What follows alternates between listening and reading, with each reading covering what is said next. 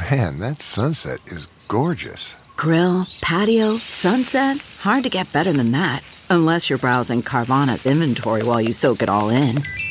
Oh, burger time. So sit back, get comfortable. Carvana's got thousands of cars under $20,000 just waiting for you. I could stay here forever. Carvana, where car buying meets comfort meets convenience. Download the app or visit Carvana.com today.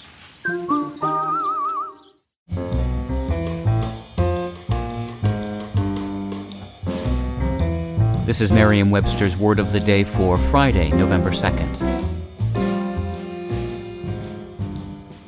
Brought to you by Merriam-Webster's Collegiate Dictionary, 11th edition. Available from your favorite bookstore or online at www.merriam-webster.com. The word of the day for November 2nd is hare, spelled H-A-R-E. Hare is a verb that means to go or to move swiftly. Here's the word used in a sentence. He wolfed down breakfast before herring off to the bus. No doubt you've heard the Aesop's fable about the speedy hare and the slow, plodding tortoise.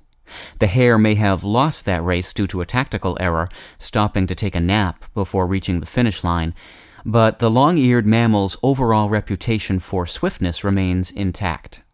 It's no surprise, then, that hare is used as a verb meaning to move quickly. The noun hare, which refers in its most specific zoological sense to a member of the genus Lepus, whose young are usually able to hop a few minutes after birth, is a very old word. It first appeared as hara in a Latin Old English glossary around the year 700. The verb was in use by 1719, and though it's more commonly found in British English, people have been herring off and herring about ever since. I'm Peter Sokolowski, and this was your Word of the Day for Friday, November 2nd. For more information, visit Merriam-Webster online at www.merriam-webster.com.